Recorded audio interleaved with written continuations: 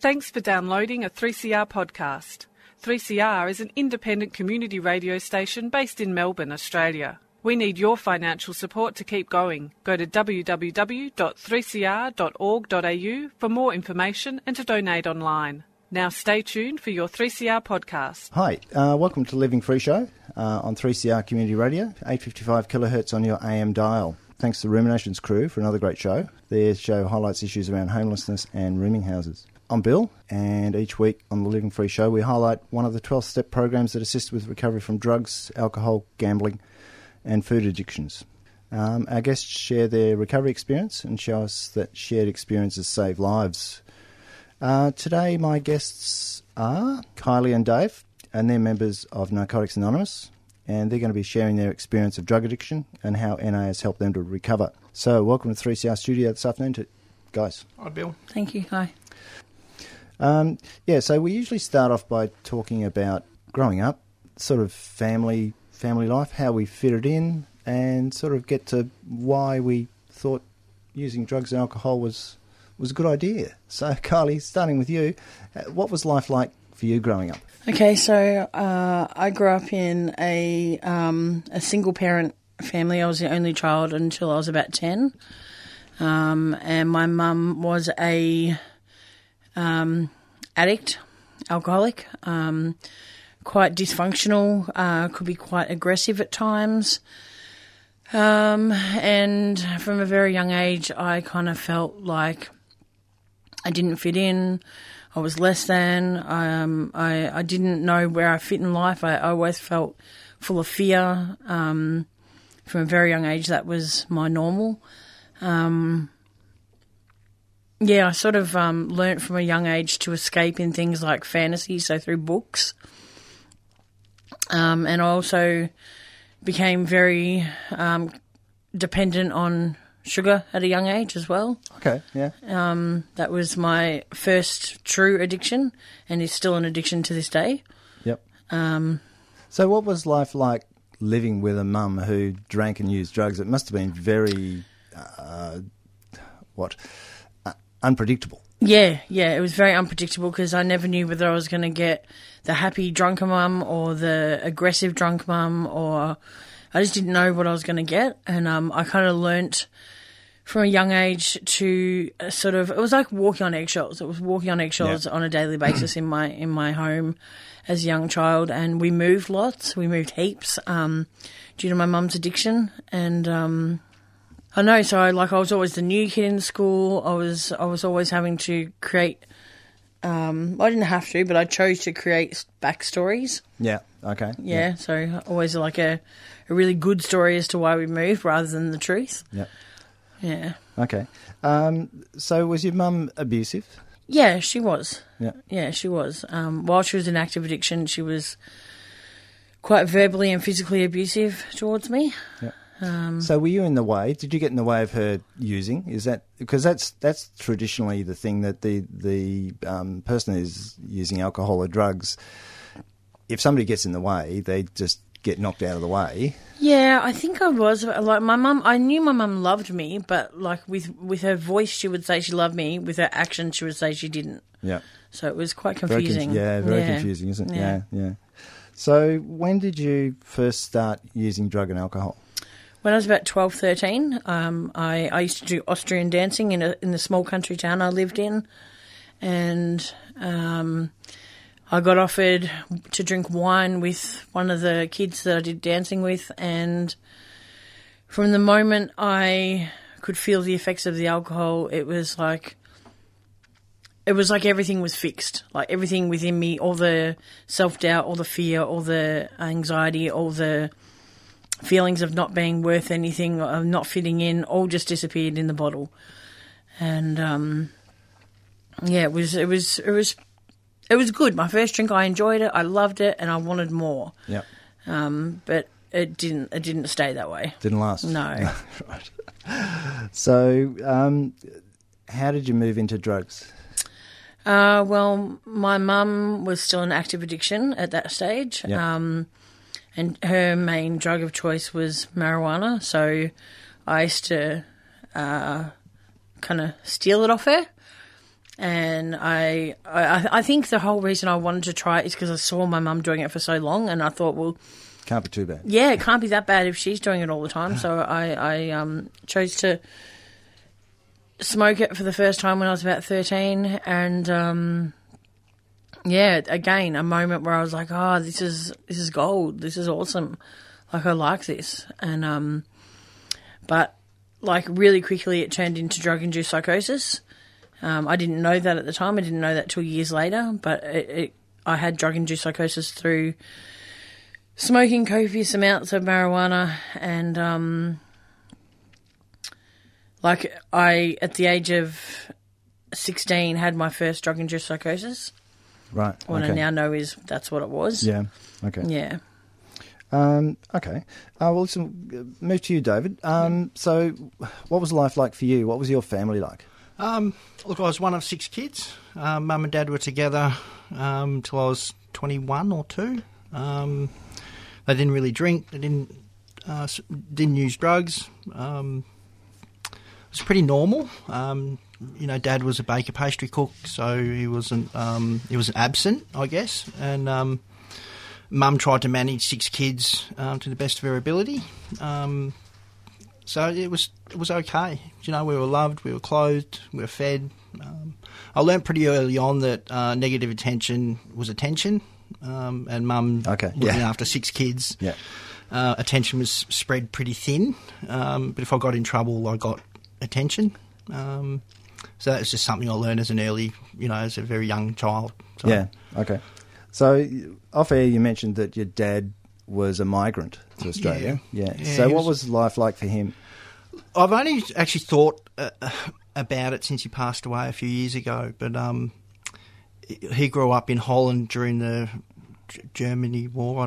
Second World War, yeah. Second World War, and there was very little food. He had a severely disabled sister. The father had been taken away to the camps and never came back.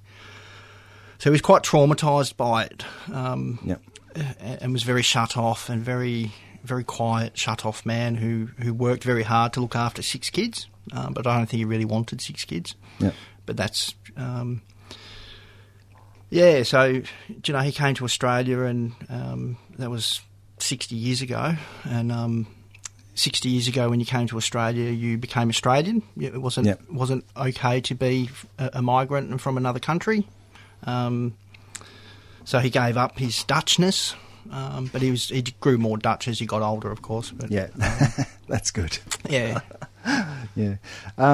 So if he was working long hours, so your mum must have taken a lot of the stress then with all those kids. Yeah. And she was a lot of anxiety. She wanted things done a certain way because I think that eased her anxiety. I've never said that to her. I hope she's not listening. Yeah. It was very hard to please her, I guess. It was what it felt like. Yep. And, of course, seeking attention as a needy little child. I had identical twin brother, so we were, a matching set, I guess. Yeah. Very different, but very the same. Yeah. Got a lot of attention for that. But So what about your brothers and sisters? Look, as one of 6, 4 of us have had drug and alcohol problems. My older sister is still in active use. My twin brother is still in active use, going in and out of jail, living in squats, just living the life. I don't have any contact. My older brother was an alcoholic addict. Not that I see much difference, but he died, I think, due to his drug use and his inability to manage without using drugs. But he died a few years ago by his own hand. My younger sister was very sick as a young child, so she saw what the drugs did to the rest of us, drugs and alcohol did to the rest of us, and just never needed to go down that path. Yeah. And my second older sister is a very, very smart, qualified animal behaviourist, one of the best in Australia, I've been told, and she looked at what the drugs and alcohol did to us, and just never took the risk. Yeah. Okay. So how did it all start for you? What was the defining moment? Well, look, as Kylie said, for me it started with Lego and sugar. Sugar at a very young age. Mum didn't feed us much sugar because it would make us go hypo and crazy. Yep. And she had, like, we were all 12 to 18 months, 2 years apart. So she had, a young... A lot of kids, A lot of kids at a very young age, or at very young ages. So she saw that sugar made us very uncontrollable and very out of control. So she pulled back on it. I'd steal to get sugar. In prep, I got caught stealing to get sugar, or biscuits and whatever I could get my hands on. Yep. So it was sugar, and then it was Lego, where I'd sit in class and obsess about what I was going to make with Lego when I got home, because I could just lie on the floor and live in this little world. Yep. And then it was reading was a big passion for a long time. It's the only thing I've ever done consistently my whole life. Though I read a lot less now, I must admit. When I found drugs, like, I don't share about this often. I got reminded of it this time around that, like, for me, I was 11 or 12 and buying butane and Zippo fluid and huffing it, they call it, but I just sucked on it, really. And I didn't know what I was doing. I knew that if Mum saw me doing it, I'd get in trouble. Yeah. But I liked the effect. I loved it. But I didn't know that it was... I knew it wasn't good, but I didn't know it was drug use or it was escapism or, feeding the disease of addiction, which was I had. For me, my addiction kicked off and I think was fully formed the first time I smoked marijuana. And I felt something that I never felt before, and it was that I was okay. And I loved the feeling. I loved that feeling that I'm okay. Yeah. Because I always had this anxiety, and I didn't know. Because I was just me, and I was, 12 or 13. I didn't know, but I did know when it was gone. And my experience was that if marijuana was good, then everything else must be good. And as I got older, I just continued to use anything and everything, and just sort of ticked them off. Marijuana, alcohol, LSD, magic mushrooms, amphetamines, opiates. As I got older, I got introduced to needles and IV use, and that really opened up a door. That was the using that I stuck with for years and years and years. Yeah. So how old were you then? I was. I actually got told by my uncle, who was a lawyer who used to defend me in court. So I'd get really drunk and go out and steal stuff and get caught. And he'd defend me, and he turned around to me and said, "If you keep drinking like you drink, you're going to be an alcoholic." And for some reason, that scared me. I think because, as Kylie said, funnily enough, alcoholics are park drinkers and they're homeless and they're drinking out of bottles and they're not clean. And but 6 to 12 months later, I'd had my first IV use of amphetamines, and that had helped me out of a major depression caused by the alcohol, funnily enough.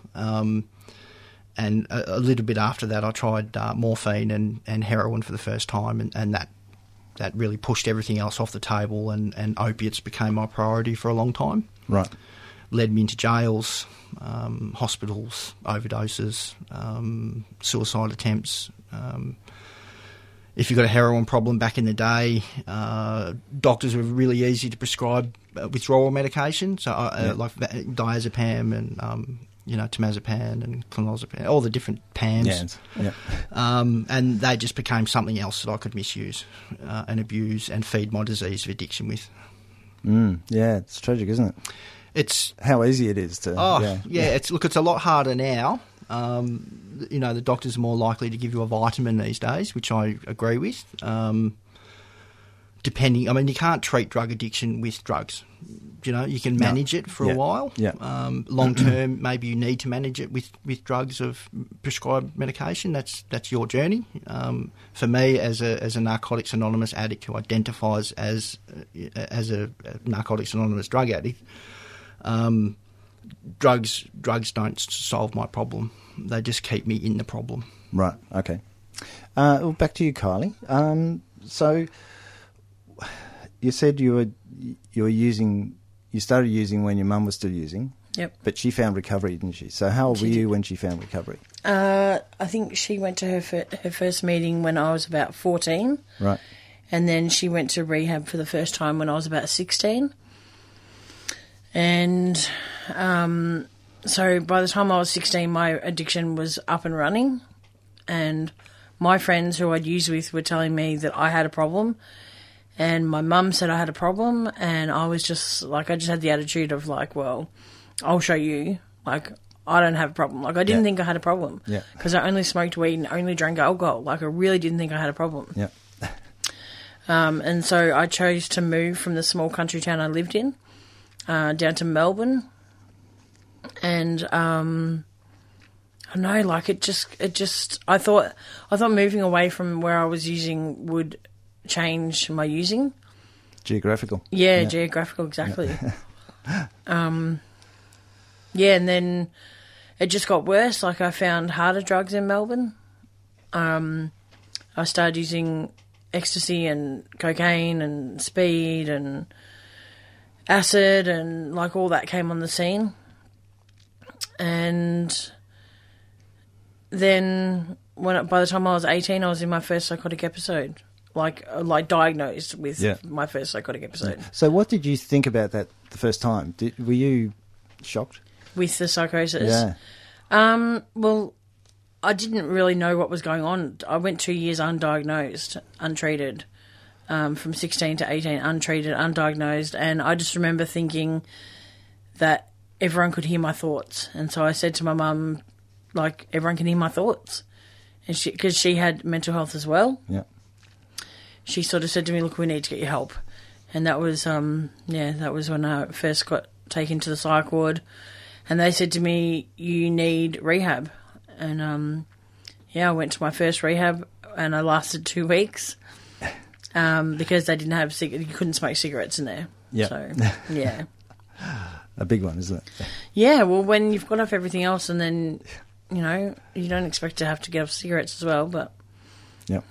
That's life. Okay. Also, we might take a quick break. Interested in mental health issues? Then tune into Brainwaves every Wednesday at 5 p.m. Brainwaves is a peer-produced and presented program addressing issues that may affect you. 3CR, inclusive radio, making your voice heard. Welcome back to Living Free Show on 3CR. We've got nearly 90 episodes of the show available on podcast if you're interested. You can find them on our website at 3cr.org.au/livingfree. If you want to send us a message or get in contact with us, you can call the station on 9419 8377 or email us at 3crlivingfree@gmail.com, and we're also on Twitter as 3crlivingfree. We held our radiothon on the 13th of June and we raised over $1,100, so thanks again for your ongoing support to keep the Living Free Show on 3CR for another 12 months. If you'd still like to donate to 3CR, there's plenty of time. You can either call the station on 9419 8377 or go online at 3cr.org.au/donate. I'm talking with Kylie and David, and we're talking about recovery from narcotics addiction through Narcotics Anonymous. So before the break, we were talking about, with you, David, getting into starting amphetamine use and heroin use around 19 years old. So how did that work out in your life? Lots of consequences. Yep. For me, I react very badly to alcohol, and I was drinking very heavily. I had a major depressive episode where I was quite suicidal, unable to work. It was just, it just got really complicated, and I started using amphetamines, and that, of course, lifted my mood. But then the problem was how to keep that going, how to get more, which is my major problem. My whole life has always been about trying to get more. Yep. Doesn't matter what drug I'm using. I sort of say, I'm a polydrug user, so I use and abuse everything. Though in Narcotics Anonymous, it doesn't matter what you use, how much you use, where you use, who you use with. It's about what you want to do about your problem. For me, the consequences started adding up, especially when I got into opiates, heroin and morphine. I had a habit for the first time. I had a habit of using drugs from a very early age, but trying to stay away from withdrawal was difficult with opiates, and I started doing a lot of thieving, a lot of burglaries, a lot of factories, a lot of breaking into cars, garages, a lot of crime, and And of course, what went with the crime was being arrested, showing up in front of a magistrate, lots of corrections orders, a lot of corrections hours, like CCOs and ICOs, and showing up in front of a lot of doctors, trying to either manipulate them to get different drugs out of them, the benzodiazepines, or actually saying, "Look, I've got a problem. Can you help?" And be going home and abusing any of the help they gave me anyway. Yep. Because that's what I do. I don't have a stop button. Yeah. When I'm using. Off or on. Yeah. Yep, off or on. Yep. And at the moment it's off, thank God. Yep. So how did you start in the rehab system? For me, I was looking at going to jail. No, sorry, I get confused. It was a long time ago.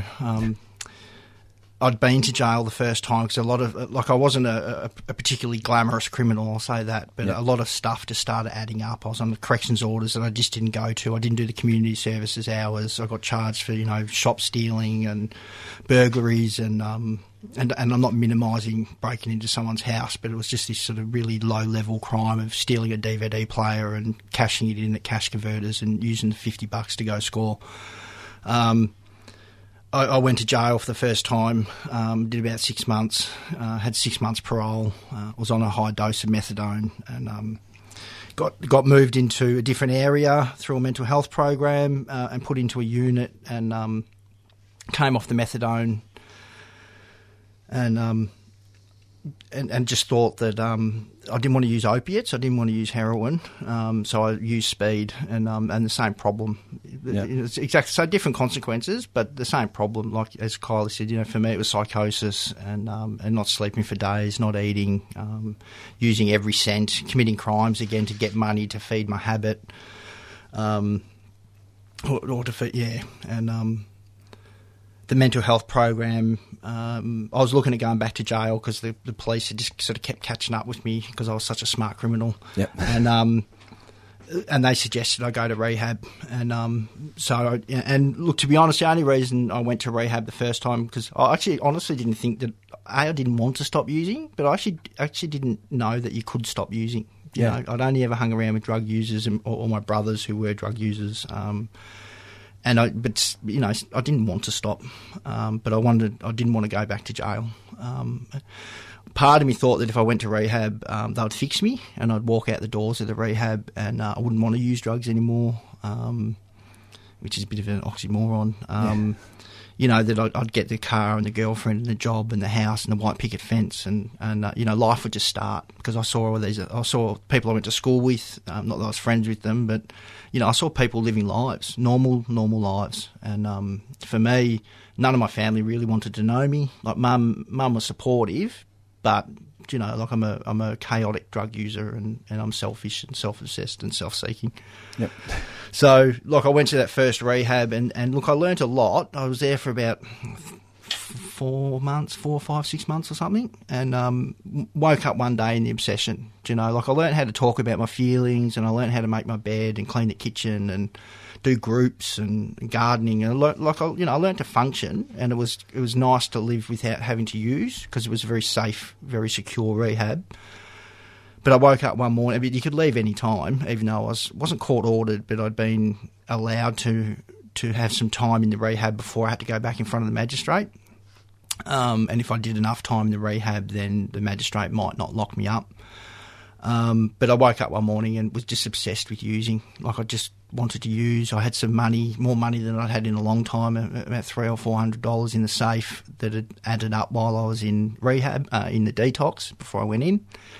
And that money and the obsession to use just played on my mind, and I left. I said, I'm going, packed my bag. Well, actually, I packed my bags before I told them I was leaving, and left. And scored by the time I got into the city. I caught one train into the city and scored heroin, and was straight back into it. Like nothing had changed. Nothing had changed.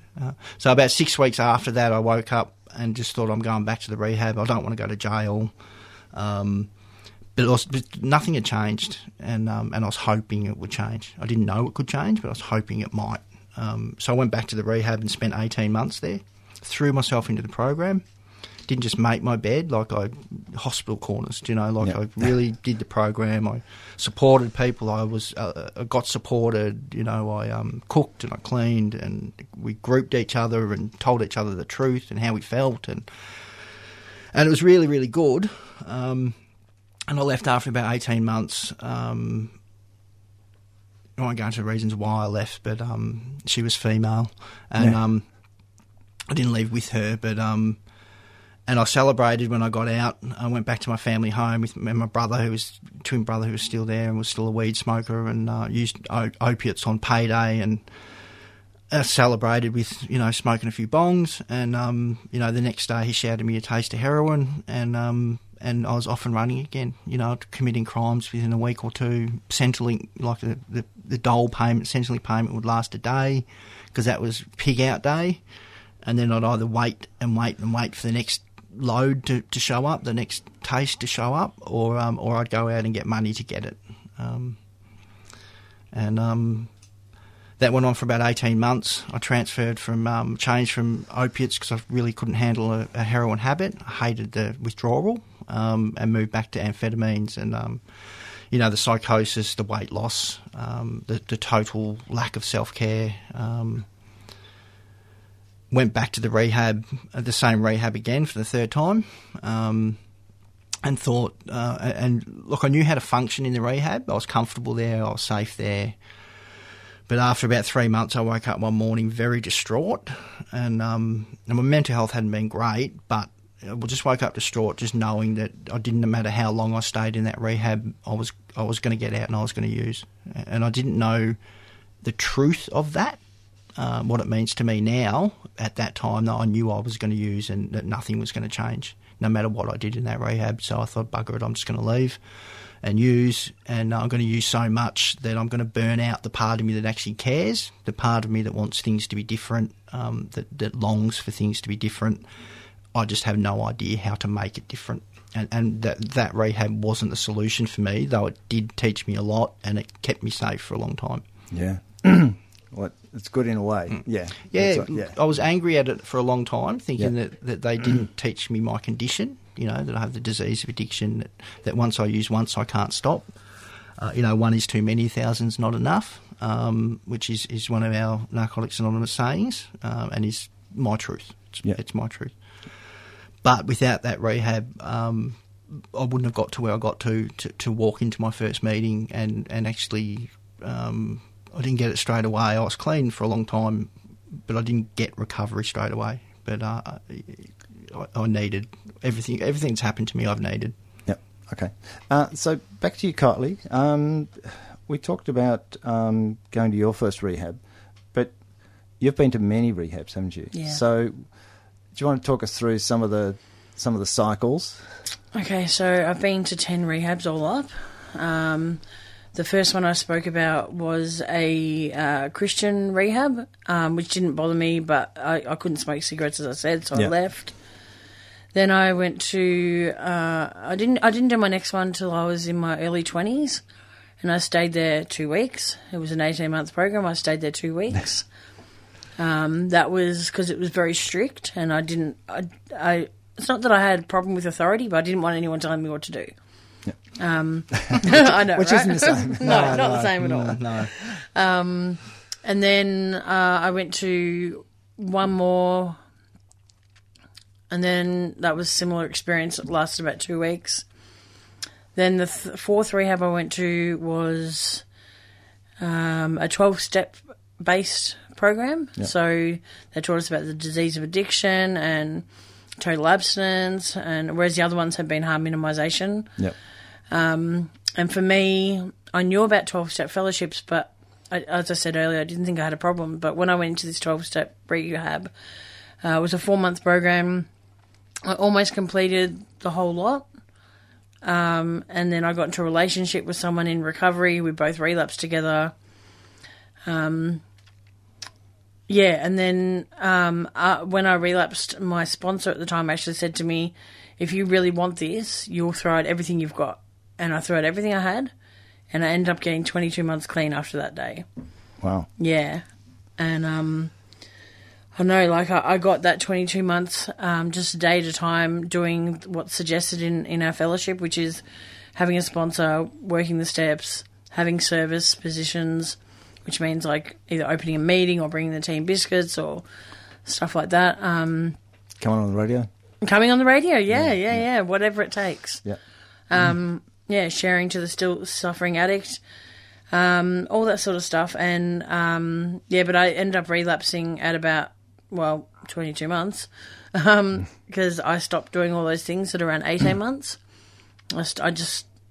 Gradually I stopped doing all of them, but it started with a lack of meetings and then lack of talking to my sponsor and then not doing the step work and not doing service. And then when my dad died, it was like I just had this thought, I'll just have one drink at his funeral.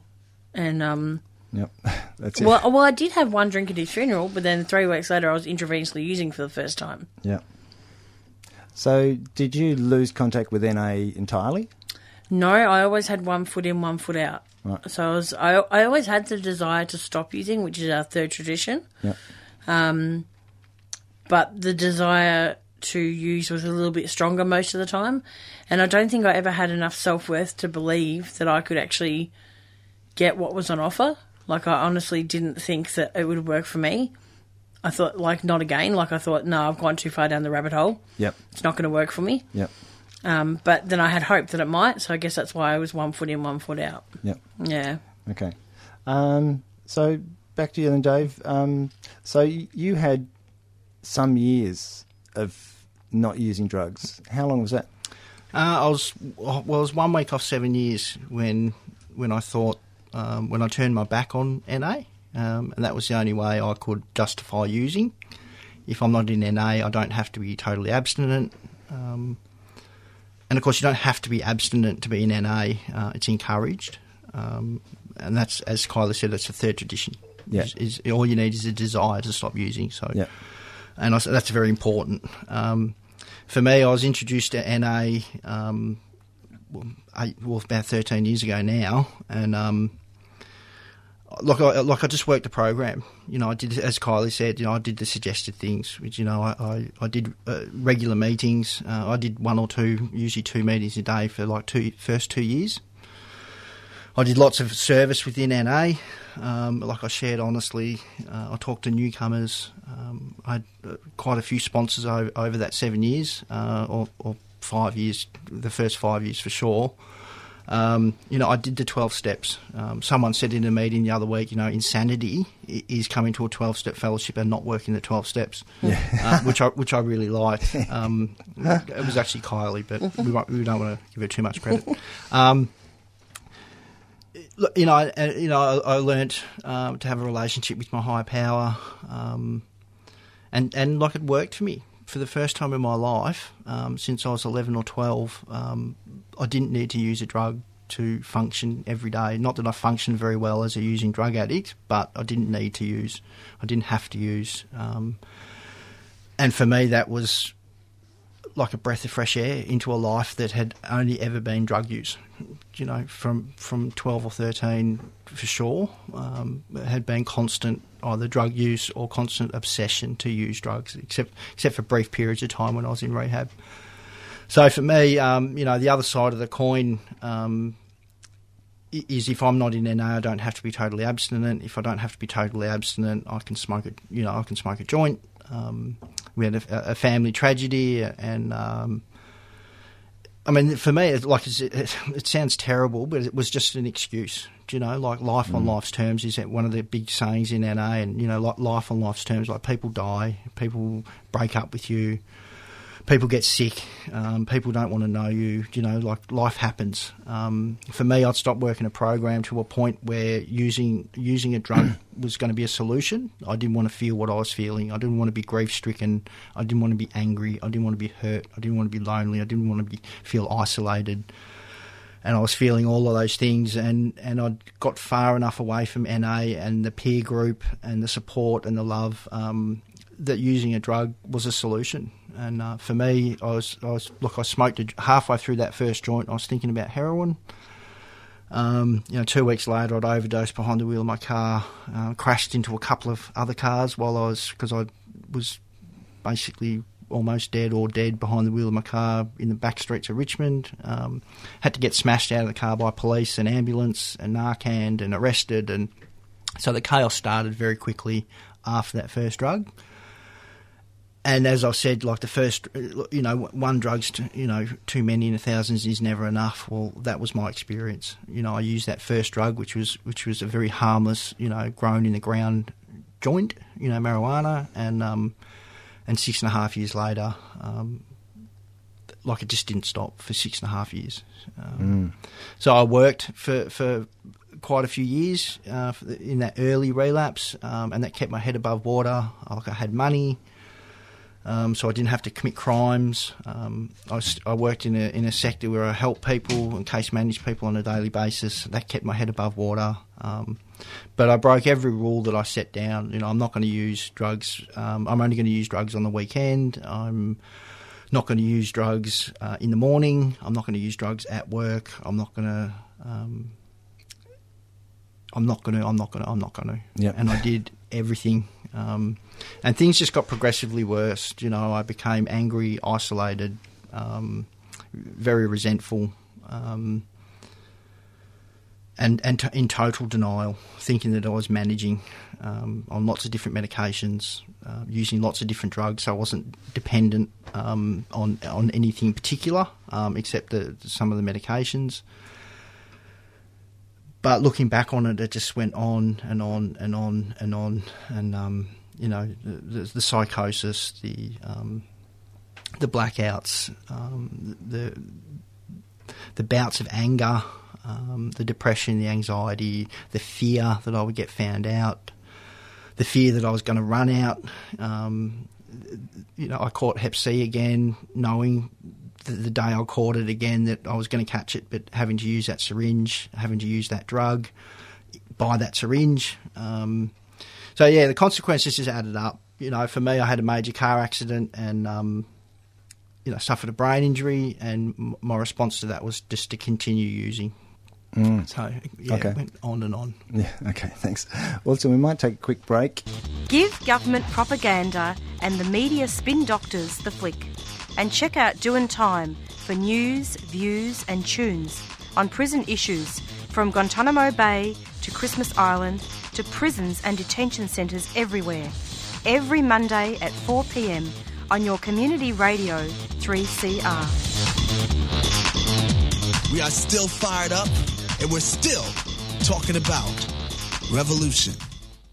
And you're listening to Living Free on 3CR Community Radio, on digital radio and live streaming at 3cr.org.au/streaming. I'm chatting with Kylie and David, and we're talking about drug addiction and how Narcotics Anonymous can help.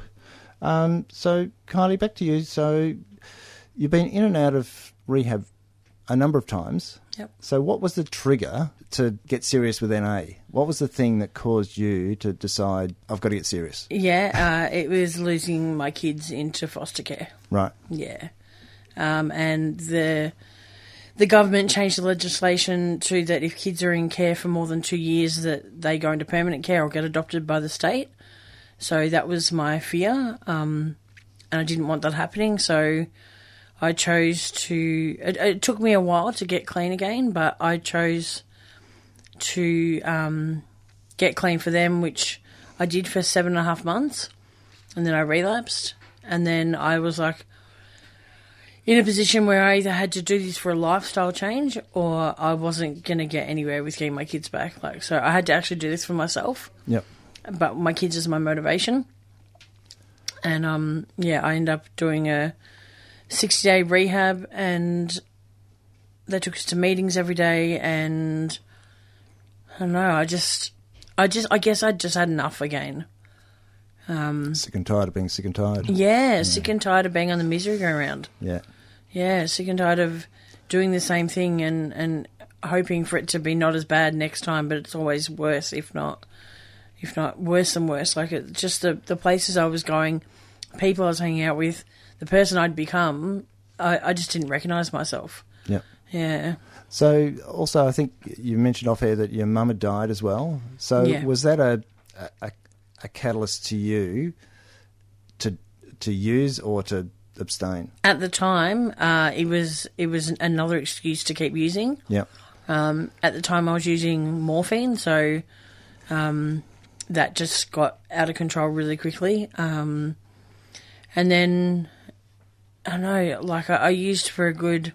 She died 8-9 years ago now, and it really wasn't until I lost my kids into foster care that I just decided that something needed to change. But my mum left behind, a legacy of recovery to sort of follow in her footsteps. So that's how I knew about NA. That's how I knew about 12-step fellowships. And I didn't tell you this off air, but I actually have a daughter and a brother in recovery with me. Oh, okay. Yeah. Wow. Yeah. So, not only is it a family disease, it's family recovery. Yeah. Well, it really is important to have, to see people around you who need it in recovery. Yeah. Yeah. It's sad to see people languishing, doing nothing for years and years and years. Yeah. Yeah. No, my dad is an alcoholic, and I was in recovery 25 years, and Dad kept on drinking, and it's really hard to watch somebody just keep on going when you know there's a solution. Yeah. It's just they don't want it. Yeah. Okay. So having your kids taken from you was enough to trigger you to do something. So what did that mean in NA? What did you do differently? Nothing at first. Nothing. I kept using it first and just going to meetings even though I was using. Because I couldn't stop. I just could not stop. I went to meetings and did things like stood up and read poetry in the meeting because I love reading poetry and writing poetry. While affected, I would ID as being clean when I was affected. Like, just the addiction didn't stop just because I'd lost my kids and went back to NA. Like, the addiction continued for a good 2 years because my kids have been out of my care for 3 years. Yeah. Oh, no, good year and a half. And then someone, an older cleaner member, sort of said to me, because I said, I don't have the willingness to get clean. Like, how am I going to get clean again? I can't do it. I don't have the strength. And he said to me, you need to pray for the willingness to have the willingness to want to get clean again. Yeah. And a light bulb went off. I was like, wow, like that's really, really good. And I went home and I prayed and I asked my higher power if I could have the willingness to want to stay clean. And I don't know, something just changed that night, and I continued to use for a little bit longer. Then I actually went to a really close friend's funeral who had OD'd because she got out and relapsed. She had some time up and she used again. And I got clean 2 weeks after that. For the first time in 10 years, I got more than 2 weeks up. And I ended up getting 7.5 months clean. And then I relapsed for whatever reason because, like as David said, like I didn't need a reason. Yep. I'm an addict. I use more and I just continue to use once I start.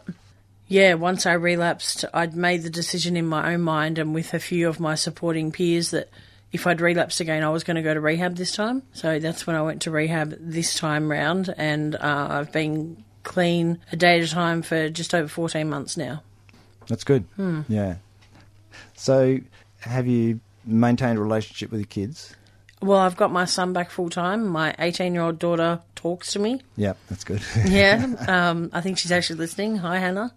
And my 12-year-old, there's a lot of damage done there, so it's going to take a bit longer with her. Yeah. But 2 out of 3 ain't bad. Yeah, that's right. Yeah, no, it's important. Once you establish the relationship, and try and, if you work on a relationship, then it can only get better. Yeah. So back to you, Dave. So you had a major car accident. You had real issues. So what caused you to finally get serious and get back into NA? Look, for me, we have a saying in NA, keep coming back. And that doesn't matter if you're struggling to get clean, like Kylie, like she kept coming back. If you're clean today, then we're all hopefully all clean today. Like keep coming back, and even if you've got like years up, years and years and years, then like the secret is to just keep coming back. For me, I kept coming back. I wanted to be clean again. Like I wanted the relief, I wanted peace, I wanted my normal life back that I'd had in my first recovery. Work and a car and a cat and all these things. Yeah. But I wanted to be me again. because as a using addict, like I just didn't feel like me anymore, and like I wanted to be clean again, but I didn't want to stop using. Yeah. And that was the real sticking point. I didn't have a desire to stop using, and like I wanted to be clean, but I didn't want to stop using because I was so dependent on drugs again. Yeah. Did you think it was hopeless? Look, after the car accident, I gave up. Like I tried to come back a few times when the brain injury was very intense and very severe. I still had a broken leg, I was still in a boot. It was hysterical. My mental health was very poor, like mood swings and major depression, suicidal ideation. So I was very unwell, still using drugs. And yes, I didn't think that NA was ever going to work for me again, and I sort of gave up. But that's actually at a point where I had a sponsor at that point, and he said to me, do you want to stop using? And I went, yeah, of course. And my brain's going, no, I don't. Yeah. And that's where I sort of thought, yes, I have a desire to get clean. I don't have a desire to stop using. And you can't, without being able to put the two together, like for me, I can't get clean. So for me, I ended up in a rehab again over Christmas. So my 5th rehab, it was a 12-step rehab that thank God the TAC paid for. And I resented the fact that I was in rehab. I was going to do 30 days, get out and just keep doing what I was doing. Mm. Like I had staph infections in my arms from poor injecting practices. I was in, a fairly severe psychosis. I was underweight. And I was incredibly angry, incredibly depressed, intensely anxious, and anger is a way of dealing with the anxiety. And I was really pissed off that... Can you swear? Yeah. Anyway, yeah, well, they were, I was really annoyed that people had got on my back, just leave me alone. Yeah. And I'm okay. Like the denial was very strong for me. Like I was still using money I had. I was using a lot more drugs than I'd ever used because I thought that with the brain injury I was less sensitive to the drugs, which wasn't the case, but made sense to me at the time. For me, I woke up in rehab after 12 days thinking that I'm just going to sleep through the next 30 days, go home and just keep doing what I was doing. And I woke up and I wasn't picking up any medication except some stuff for my back, and I wasn't picking up any medication around the withdrawal stuff from the medication window. And I woke up and like it was my first day clean in 6.5 years. I was off drug replacement. I was off the benzos. They'd reduced a lot of the Seroquel and Lyrica and stuff, and I wasn't able to misuse it. So I had that first day clean, which I've said a few times now, and but I also had the desire to stay clean. And I just remember taking a deep breath, lying in that bed at about 6 o'clock in the morning. This deep breath, and we call it surrender, and surrender is a very difficult word to learn when you first get into Narcotics Anonymous, but I surrendered to the fact that I just didn't want to go back. I just didn't want to go back, and the rehab took me to meetings every night, which I'm really grateful for. It was in Geelong, and the Geelong Fellowship is an amazing fellowship. Actually, NA is an amazing fellowship, but the Geelong area was amazing, and it plugged me back into 12-step recovery. And for me, 12-step recovery is doing everything that my sponsor tells me to do, everything that we call it suggested, everything that's suggested. So I have a sponsor. I do meetings every day. I have a sponsor. I work the 12 steps, or I'm working through the 12 steps again. I build a relationship with a higher power of my own understanding. I do service, and I talk to people who are coming in maybe for the first time who have never been clean, and let them know that yes, it is possible to not use a drug a day at a time, and a drug a day at a time includes alcohol. So, Narcotics Anonymous has saved my life time and time again. It's one of the most inclusive groups I've ever heard of. It doesn't matter who you are, what you used, how you used, what you are, who you are. If you've got a problem with drugs, then Narcotics Anonymous is out there waiting for you to walk through the door. Yep, which is good. Okay, well, listen, we're just about at time.